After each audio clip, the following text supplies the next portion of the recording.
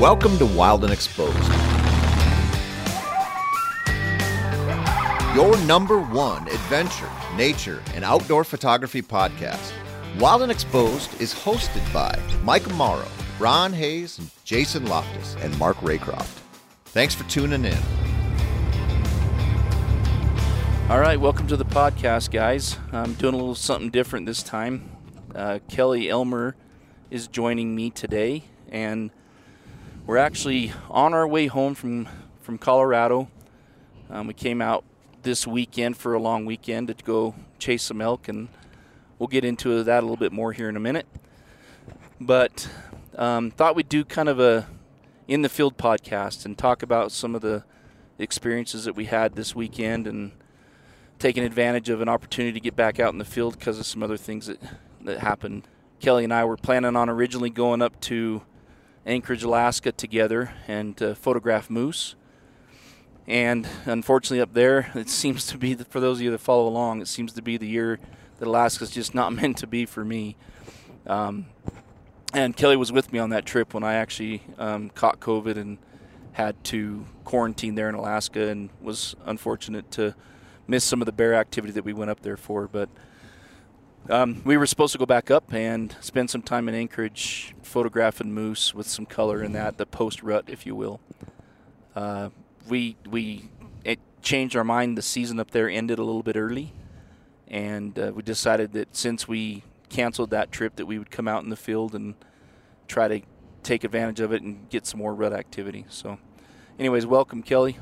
It's always fun to hang out with you. I think, you and I have a very similar mindset on how we shoot, and it makes it easy for us to get out in the field and shoot together.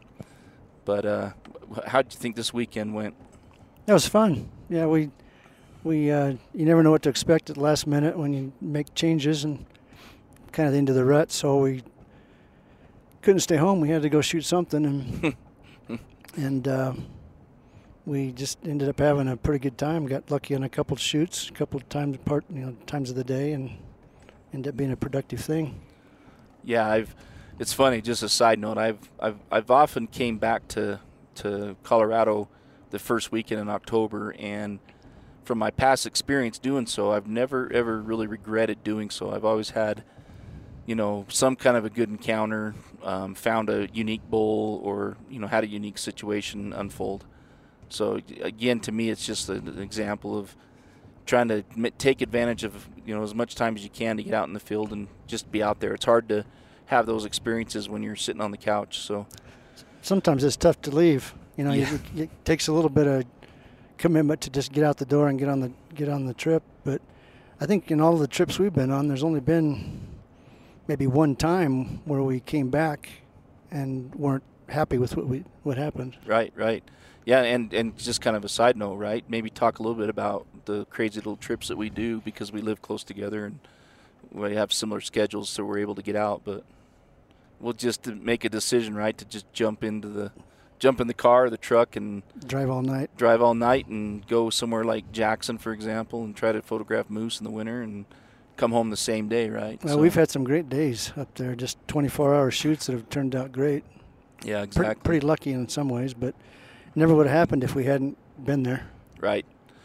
No, I love that. I love the fact that you feel the same way about getting out and being able to just take advantage of those opportunities. And like you said, I'm blown away. We're very lucky that most of the time it's panned out pretty good. And I can only think of, like you said, the one time when it really just, it was still a great time to get out. We still got some shots, but it just wasn't quite what we were hoping, right? But, yeah. So we got here to Colorado, and we're trying to find some elk, and we're fortunate enough to get into some pretty good activity. And we just had like one of the most amazing mornings in the elk woods that I've ever personally had. Would you agree with that? Yeah, I don't think anything's compared to a single morning or a shooting opportunity for any kind of wildlife. It was pretty cool. Yeah. So maybe just go into it a little bit, Kelly. Like from your perspective, how did that morning unfold, and maybe get into some of the why it was such an amazing morning, and the different situations and that led to that. Well, we got up and we're in this meadow at first light, kind of waiting for the sun to come up, and got our binoculars out and looked around to kind of see what options we had, and there were very few options. We found one, fairly young bull with a few cows. We knew the light was going to be wrong because the light was coming up behind him, but we just set up and just stood there and waited. And probably there for 30 minutes probably? Yeah, I'd say so, yeah. 30 minutes or so. And the sun started to come up, and then out of the blue, just for no rhyme or reason, most of the cows in the whole meadow, and they were spread out all over the meadow. You could see them, 500 yards one direction and as many yards another direction. And all of a sudden, all the cows from these small groups just started coming to where we were. And slowly, one at a time, they all just came up over the hill, right at us, right into this clump of aspen trees. And right behind them was the herd bull with them. Sun came up just about that time, and they all these bulls gave us great looks as they came over this ridge. We're just sitting there with our prime lenses. We're just waiting for them to come up, and they all gave us good looks. And then all heck broke loose. You get that many bulls together with all these cows, and there were fights all over the place. The sun came up. The sun was right in our face. But one thing I forgot to mention is when we first came into the valley, there was a big layer of fog, and so the humidity was really high, and we were about between 32 and 34 degrees, and so that the steam and the breath coming off these bulls was just like it was coming off their bodies from the heat, and it was coming out of their mouths as they bugled, and it was like, as Jason mentioned, it was like a bunch of dragons breathing. And they all came together and just were fighting like crazy. And we were set up in a really good spot. Everything was backlit, but the looks we were getting was very, very unique. I don't think I've ever had that kind of a look before with the breath and the fog and the strong backlight. And it was really overwhelming because you had so many bulls, and we had 3 or 4 shooting lanes and viewpoints to where we could pick, and stuff was moving in and out like crazy. Light was changing. It was a very dynamic situation, and it was kind of overwhelming. And I wish we had a video, or wish we had an audio of Jason as he was talking to me as this was going on. It was it was pretty funny. We were burning through cards like crazy, and shot that for probably 20-30 minutes. And then as the elk moved out, as the sun moved a little bit, and as the elk moved out of that scene, the fighting was continuing. There was probably, I don't know, every minute there'd be a major battle between 2 big bulls. Right. You could hear them, could hear them back in the trees, in the locking up. Yeah, just crashing and stuff breaking, and it was just amazing. You'd probably had a dozen bulls in there at the same time, and they're all screaming at each other and bugling. And then after we just slowly moved around to the other side where the sun was at our back. And over the course of the next hour and a half, all these bulls slowly came out of the timber right into us with the cows that they had kind of been fighting for. And we probably shot till 10:30, got a little cloud cover, and we could have had a portion of that and been tickled with this trip. But to have that morning was, and that wasn't our only experience. We had some other good opportunities too. But as far as one epic opportunity, I don't know I've ever experienced anything like that. Yeah, no, I think you hit the nail on the head with to me, what was so amazing about it was just the variety that we had all in one scenario, in one setting. And, we had just talked the night before, like one of the fun things about coming this, a little bit later in the rut, towards the tail of the end of the rut, is the chance for some snow or some cooler weather, some of that backlit breath type stuff, right? And we sat and talked about it'd be kind of cool. Hopefully we get some breath, but you just got to have the right conditions come together for it to really pan out. And then for that to all unfold the way it did was just incredible. I mean, you couldn't have asked. I personally never experienced that type of situation where it was just so perfect with the dark background, the perfect spot where the elk were, with all the steam and the breath going off, and the perfect backlight. It wasn't too harsh. It was just perfect. And now you're right, I just couldn't shut up. And the other thing I was surprised about, too, is there was other photographers around, and it really was only, myself and Kelly and one other person that was kind of in the area that stayed and kind of took advantage of those conditions, And just as a side note, I mean, to me, it's when you see something like that unfolding in the field, in my opinion, you're best to just forget about the other stuff that you can get every day, the normal lighting conditions, and take advantage of every single second you can of those very unique type of lighting situations. And we had probably every single bull. There was probably 8 bulls in there that were all really nice bulls, and every one of them came into that little window and gave us, really unique looks of that, unique lighting situation with the what I call dragon breath, right? Fire-breathing dragons were amongst us, but yeah, it was pretty cool, and not just from a photography standpoint. I mean, it was at first you're almost tempted to just look above your viewfinder and just watch the whole thing, because I'm sure there's little tidbits of things that were going on that we missed because we were in our viewfinders and trying to find the scene we wanted to capture. But it was pretty cool, and I don't care if it wasn't not from just a photographer standpoint, but I've spent a lifetime in the outdoors doing all kinds of activities, and I've never seen anything as intense as that. Right. With that kind of wildlife all together. Yeah, no, that's a great point. I'm glad you said that, because there was a point where right before we left to get a different angle and get some different lighting, I remember we kind of did just kind of sit there and just enjoy it for a minute, and just couldn't believe we had that experience, and kind of thought we might have missed the opportunities on the other side of the quakes where the light was different. And then when we went over there and just bulls coming out of the shadows, and the lighting was just so perfect that you were just getting great colors, and the aspens in the background, which is kind of hard to come by. The colors are phenomenal over here right now. Oh, it's amazing. It really helped out on a lot of the background stuff we were looking for. Yeah, for sure. Yeah, one of those mornings for the record books, and I can honestly say it's probably the best morning or best day, to be honest. And we didn't really end up having much else happen that day, but the best day of photography in the Elkwoods, and not just photography, like Kelly said, just the best kind of experience in the Elkwoods with all the stuff that was going on, how intense it was. So I feel pretty fortunate to be able to have those kind of experiences for sure. And we actually talked about that a little bit too, as far as I really wish people could get out and have those experiences and see the elk, not just elk, but a lot of different animals. But the elk rut is just such a unique thing, and everybody that's listening to the show knows that it's one of my favorite. It is probably my favorite time of the year and favorite thing to photograph because of those kind of situations that we come across. But yeah, so now we ended up hanging out with some friends that came and met up with us. Had some good times that way, shared some meals with some people, and now we're heading home. But yeah, thanks Kelly for being willing to go on these crazy little adventures with me. It'd be boring going alone. So I don't dare miss one of our last minute things because they've been so productive. Right. We've had some great shoots, great opportunities. We have, for sure. And most of them have been last minute. It's nothing we planned 6 months ahead. It's just like something fell through, and yep.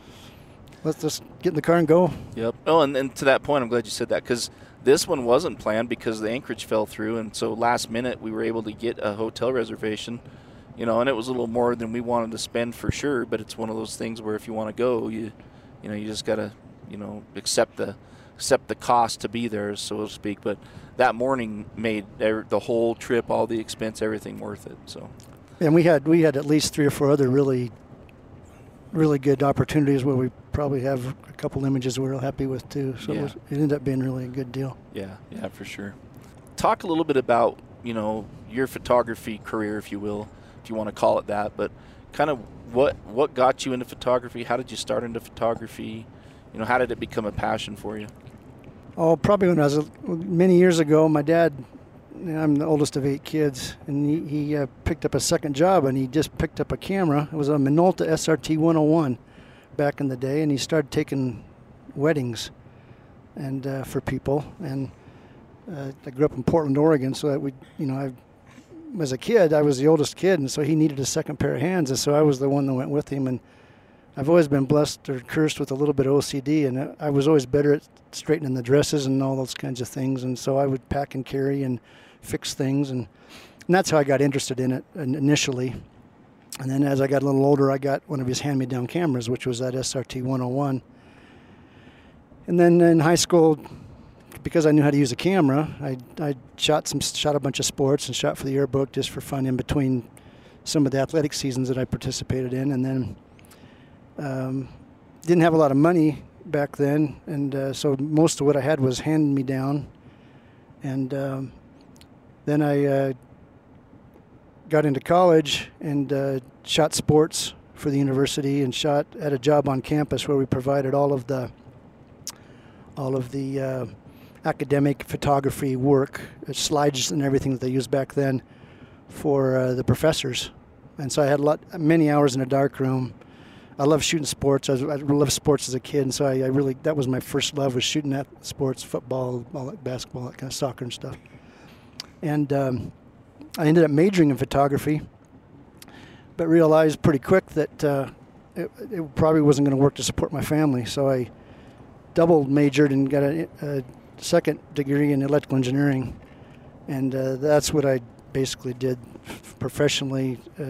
Owned a company that did electrical kinds of things, and that's how I provided for my family. And I always had a camera, and then somewhere in between there they changed from the old film stuff and went to digital, and I kind of got left behind a bit because I was in the middle of, most of my outdoor adventures were hunting trips, and that was my main focus for my free time. Mm-hmm.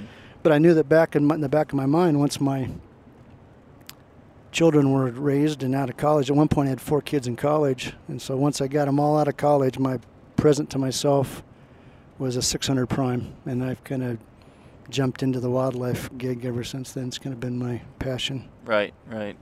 Yeah, I think, if I remember right, you'll have to correct me if I'm wrong, but we met in Yellowstone, didn't we? When we were my very first trip. Right. Yeah, my very first trip. I just barely had got my Nikon D810 and my 2-500, and I got a reservation for a campground in one of the campgrounds there, and I'd never been to Yellowstone in my life. It was my very first time, and I just was out bound and determined to find some critters to take pictures of.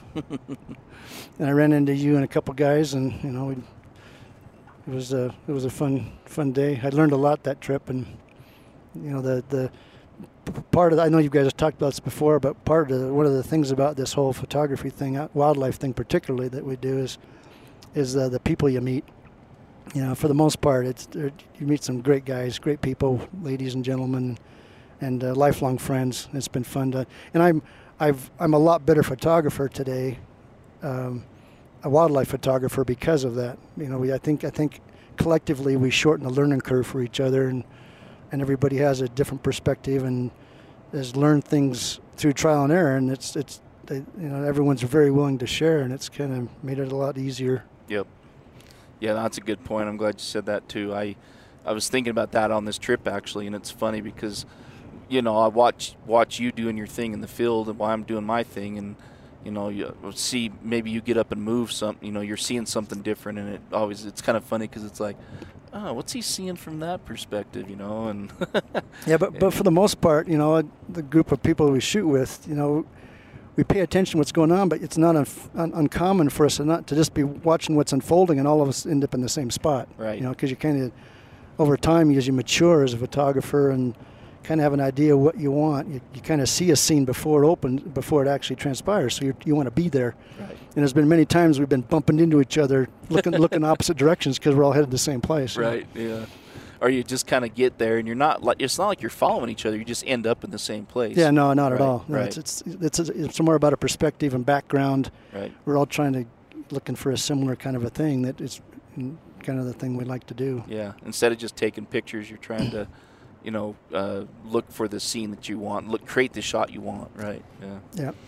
That's too cool. Yeah, it was funny meeting you that day in Yellowstone, and yeah, we have talked about that a lot, but this is another one of those friendships for me that's just blossomed from photography. And I don't there's not many other guys that are willing to go on these quick little crazy trips with me. So well, there were the years that I would have liked to have done it, but I'm in a position because of my age and work and history, and I raised my family, so it's kind of my thing. I like to do it. My wife's very supportive. Yeah. For the most part.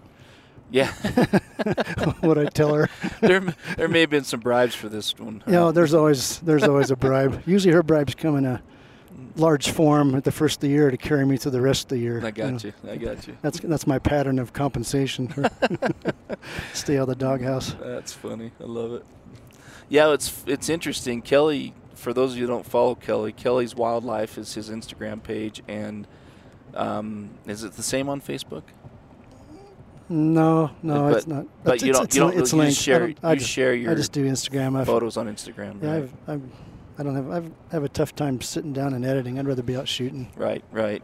Yeah, no, and what I was going to say is that Kelly's just kind of quietly back there doing his thing. He doesn't really, put his stuff really out there in everybody's face, and I think that's partly because he does it, again, for himself. He does it for, the enjoyment and being out and the camaraderie with friends, and he has great work. He's got a very good eye. He's got really good quality work.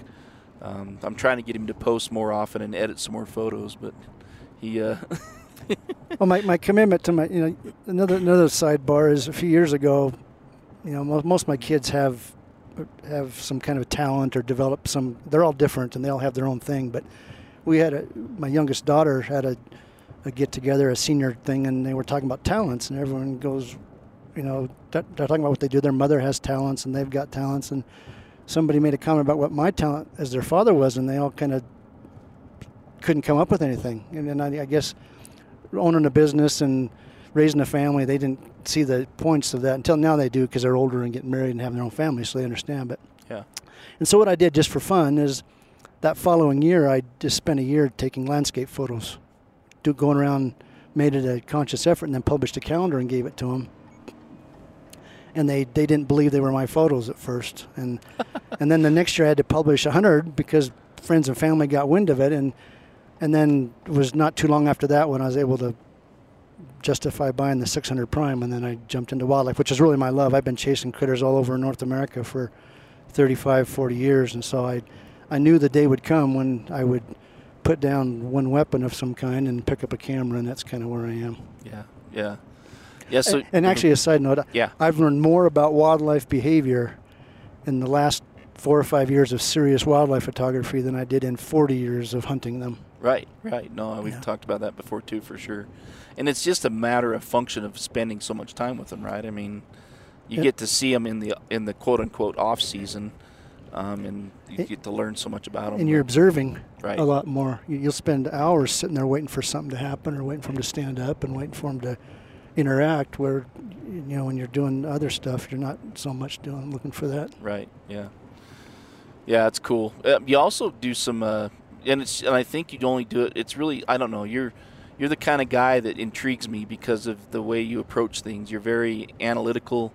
You're very, like you said, a little bit of OCD on some things in a very positive way, in my opinion. But when you want to learn something, you just dig in and you figure out what you got to do to learn it, and you dial it in to a perfection. And I think you've done the same thing with some portrait stuff and some lighting things and that, for not for a business standpoint, but just to try to take photos of your own family and things of that nature, right? Yeah, to some degree. People frustrate me. I'd rather take a picture of a critter, than. Yeah.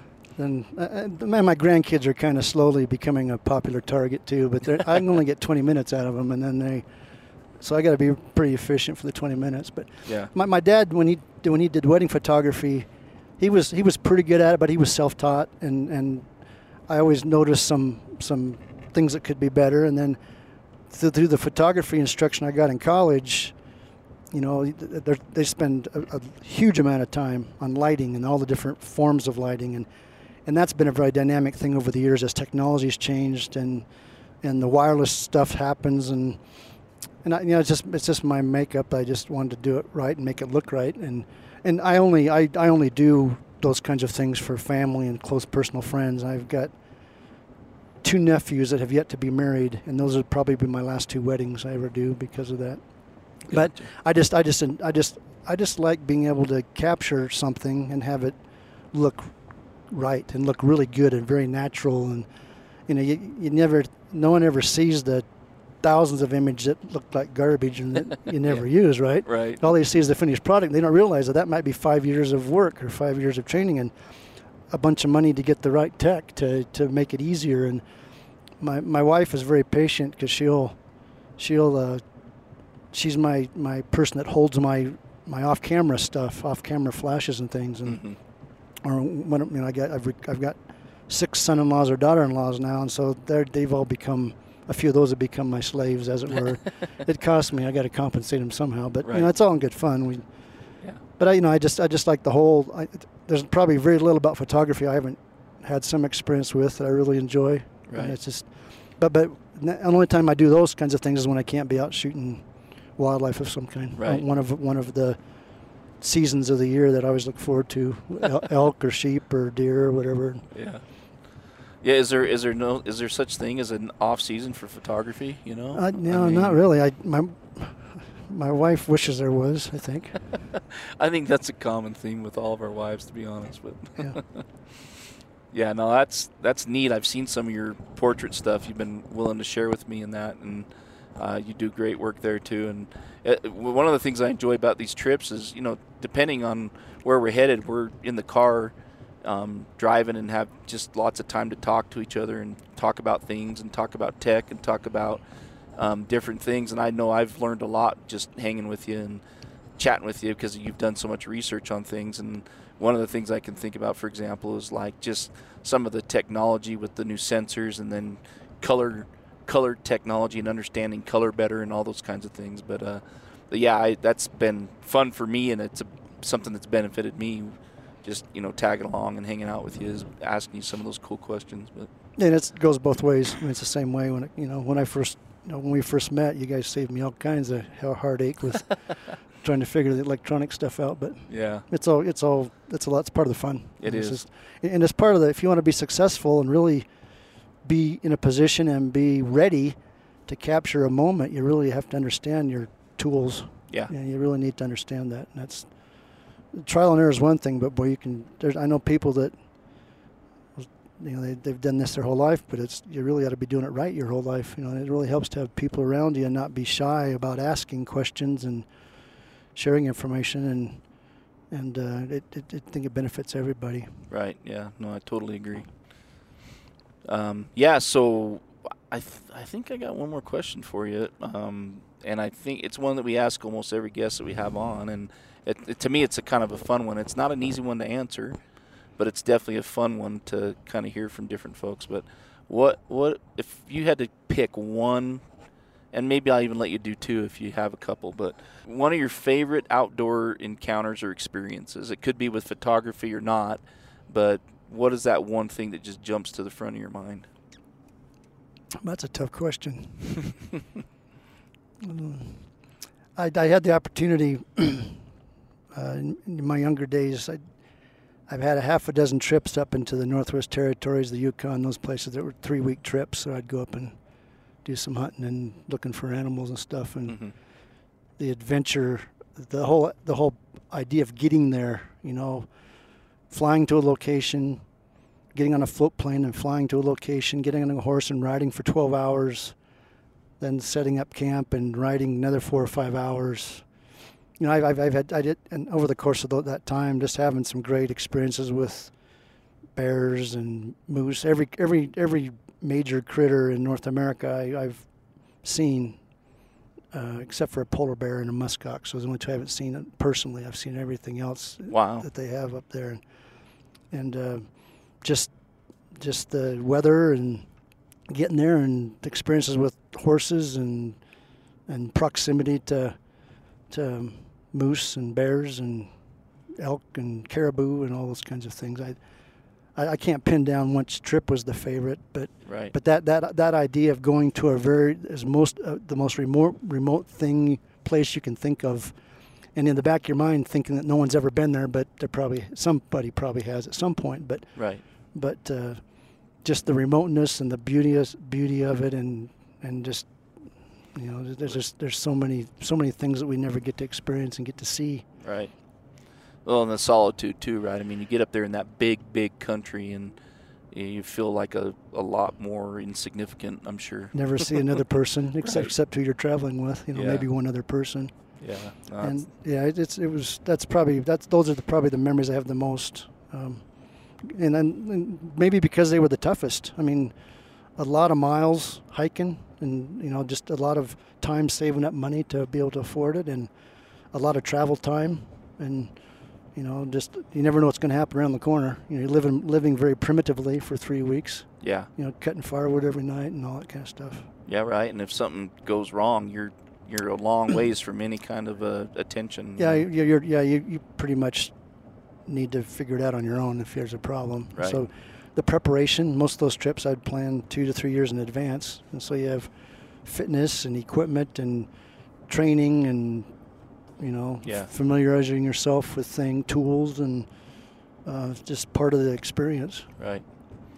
That's cool. Yeah. But I wish back in the day, I was there for a purpose, but man, some of the things I saw in every single trip I went on, every single one, I wish I'd had a camera, my 600 prime, and a camera where I could have captured some of the stuff I saw. I can only imagine. Yep. But back in the day, it wasn't an option.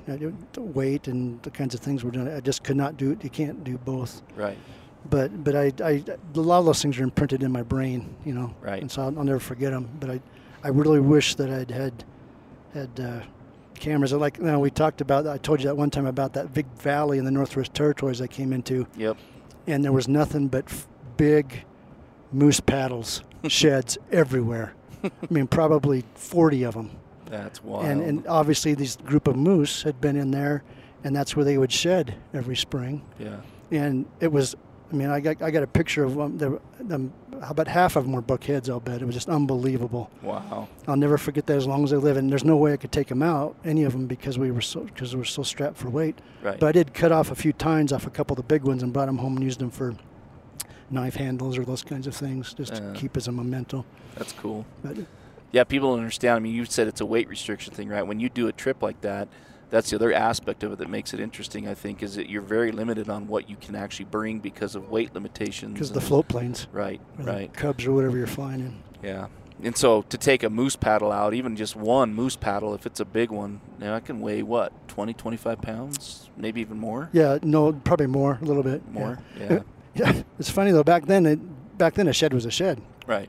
Nowadays, I'd be, almost think about paying an extra flight because of how crazy the whole shed thing's become. Right. They're actually worth quite a bit of money. Oh, yeah. my buddy, they sell the shed hunting rights on their private ranch for more than they do their deer hunting rights. Wow.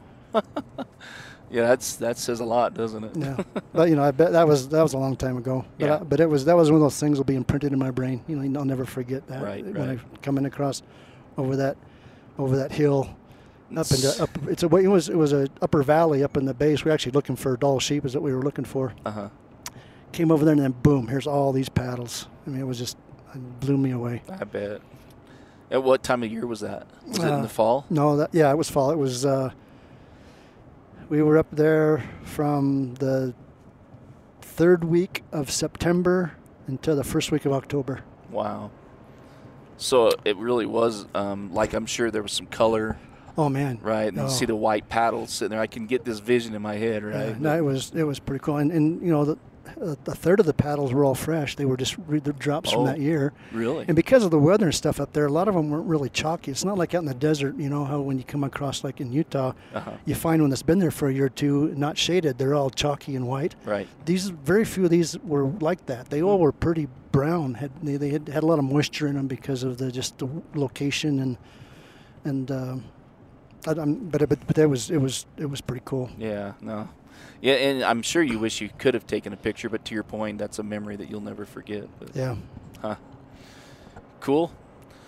Well, thanks, man. I appreciate you taking the time to chat with me. I was, we were going to try to do one in the field, and then we just had a bunch of different things come up where we couldn't do it, like why we were in the area that we were shooting elk in. But still driving home right now, and appreciate you taking the time to, again, go on these crazy adventures with me. And I think we already mentioned, but just tell everybody where they can go and see your work. And I have a few things I post on Kelly's Wildlife, Kelly's_wildlife on Instagram. That has a pretty good representation of some of my stuff. Right.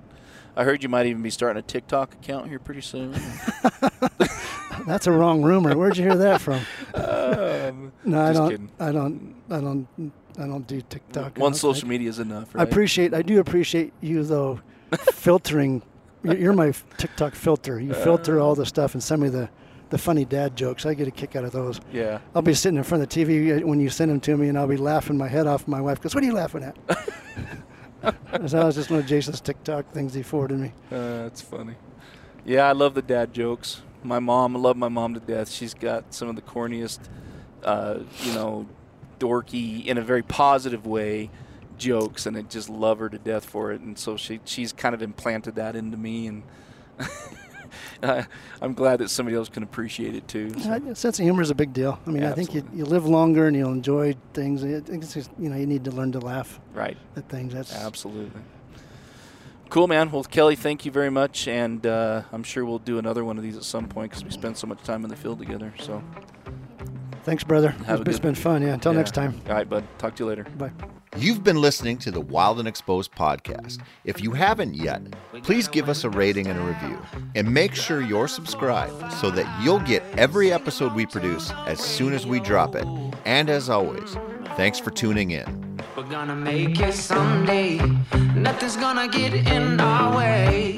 We will be the biggest band in town.